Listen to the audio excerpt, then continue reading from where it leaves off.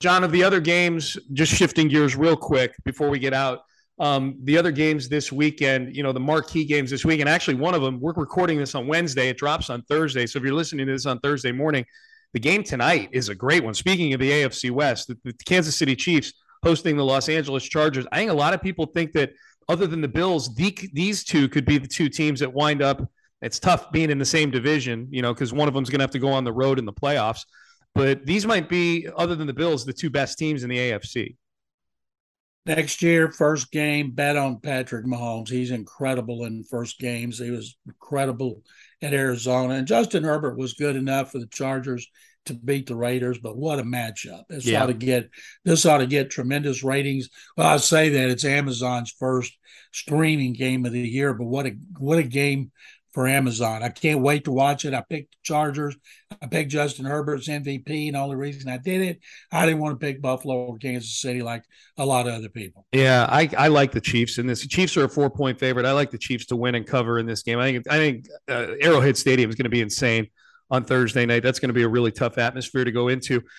John, the Saints, who eked out a win over the Falcons in week 1, the big comeback. They went into the hurry-up offense in the fourth quarter, and that got them back in the game, and they were able to, behind Will Lutz field goal, long field goal. The Texans have been on the end of that before. Yep. They beat the Atlanta Falcons. They host the Tampa Bay Buccaneers. The Saints are the rare team.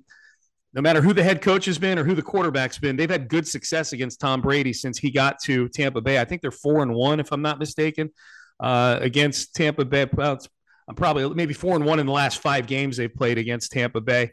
But the Saints are a small underdog at home against Tampa Bay. What do you think of that one? Jameis Winston would love to play well against his former team, the way he played in the second half of that victory over the Atlanta. Atlanta's like the Texans. They were in a position to win a game they shouldn't have won, and the Falcons just couldn't pull it out. And then Arthur Smith, their second-year coach, and then he kind of had a meltdown in front of the media afterward. But I think Tampa's going to win. I picked Tampa to lose to Dallas and Dak Prescott. I don't think I'll pick against the Bucs again, so I'm sticking with Brady and the Buccaneers to beat the Saints. Yeah, they're 2.5-point favorites. 2.5-point favorites. I've kind of had that game circled for a while, John, just as to take the Saints in that one. I'm just watching Brady do his thing and just watching him in these press conferences and then reading some of the articles about what he's got going on off the field. Giselle did a huge kind of wide-ranging interview with Elle magazine that doesn't paint a great picture of what Brady's got going on at home. It seems like a lot of strife going on for him right now. And so who knows? Maybe this is his greatest performance yet in terms of a full season, being able to go win a Super Bowl while he's got issues going on at home. I kind of like the Saints in the upset in that one at home. I think the atmosphere is going to be raucous for the Saints. So I kind of like the Saints in that one myself. That might be one of the ones I end up playing this weekend. This one, the Colts, who were on the road, obviously, here in Houston last week, they go on the road again in the division to Jacksonville to take on the Jaguars. And that's, kind of similar to what I said about the Broncos. The Colts didn't lose that game to the Texans, but as you go into a season, you're kind of chalking up wins and losses. My guess is the Colts don't want to go 0-1-1 and have 2 of the division sad sack games behind them here, John. What do you think about Colts and Jags in Jacksonville? The Colts in this game are looks like a 4-point favorite in Jacksonville. I think they're going to get revenge for their awful performance in the last game of last season. They kept them out of the playoffs. I think they're going to play well against the Jaguars and beat them by 7 to 10 points. Yeah, I think the first 3 quarters of that game against the Texans felt like a team kind of shaking off rust and making a bunch of silly mistakes and stuff like that. I'm with you. I really like the Colts in that one. I like the Colts in that one as well. Just kind of running my finger down the schedule here. I'm sure we have Cowboy fans that are listening to this podcast. There will be no Dak Prescott on Sunday. The Cowboys are at home against a Bengals team that is coming off probably one of the more horrific losses of week 1 when you consider all the turnovers. Joe Burrow, 4 interceptions. They allowed, I think, 7 sacks in that game to Pittsburgh. And Dallas is going to be playing without Dak Prescott. The Bengals are more than a touchdown favorite on the road in Dallas, but they're 0-1. Both these teams 0-1 on the season, John. These are 2 teams a lot of folks thought were going to be in the playoffs at the end of the year. One of these teams is going to come out of this game, barring a tie, 0-2. Stick a fork in the Cowboys. I don't care if Jerry Jones says Dak Prescott's going to be back in a month. There's no way they know that. He's going to have to play with a splint when he comes back. And the truth is, Sean, they weren't very good when he was healthy. And I think Cincinnati's going to bounce back. I don't think Cincinnati's going to win the division. I picked Baltimore, but I do think the Bengals are a better team than they showed against Pittsburgh. But Pittsburgh had to go down the wire to beat them, despite all those sacks and the problems they had with 5 turnovers, including 4 interceptions by Joe Burrow. I think the Bengals bounce back big. Well, the Bengals and the Steelers blocked an extra point at the end of regulation. That's why the game went to overtime. So yeah, the Bengals are a good football team. I don't know what a lot of these teams, John. The Colts, the Bengals. Week 1 was very weird, and I wonder how teams are handling the preseason have to do with that. If that's something, teams kind of taking the country club laissez-faire approach to preseason kind of evens things out in week 1 a little bit. But a lot of these teams that are supposed to be good teams were really sloppy in week 1. Let's get to the primetime games, John. In fact, 2 Monday night games. We get our Monday night doubleheader in week 2 as opposed to week 1. And these are 2 games that are interesting ones. One involves the Tennessee Titans going against the best team in the AFC, by most people's account, the Buffalo Bills. What do you think about this one? This game is in Buffalo, and Buffalo, John, is favored by 10 points in this one over the Tennessee Titans. The Buffalo Bills are favored by 10 points over the team that was the number 1 seed in the AFC last year. I think the Bills are going to win this game going away, as they did with the Rams.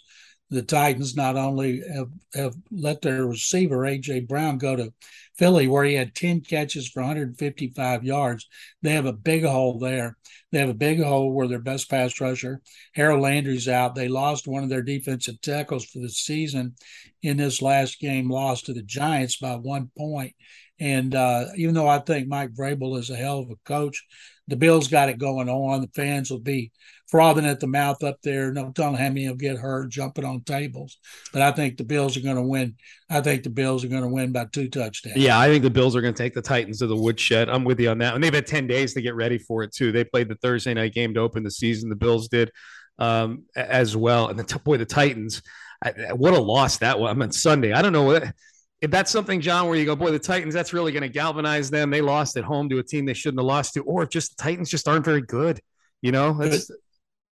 Could be they're not very good. They need to get Derrick Henry back in the swing of things, dominating, because Ryan Tannehill's not very good. If he doesn't have Henry back there to run the play action, but he doesn't have A.J. Brown, that's a huge loss.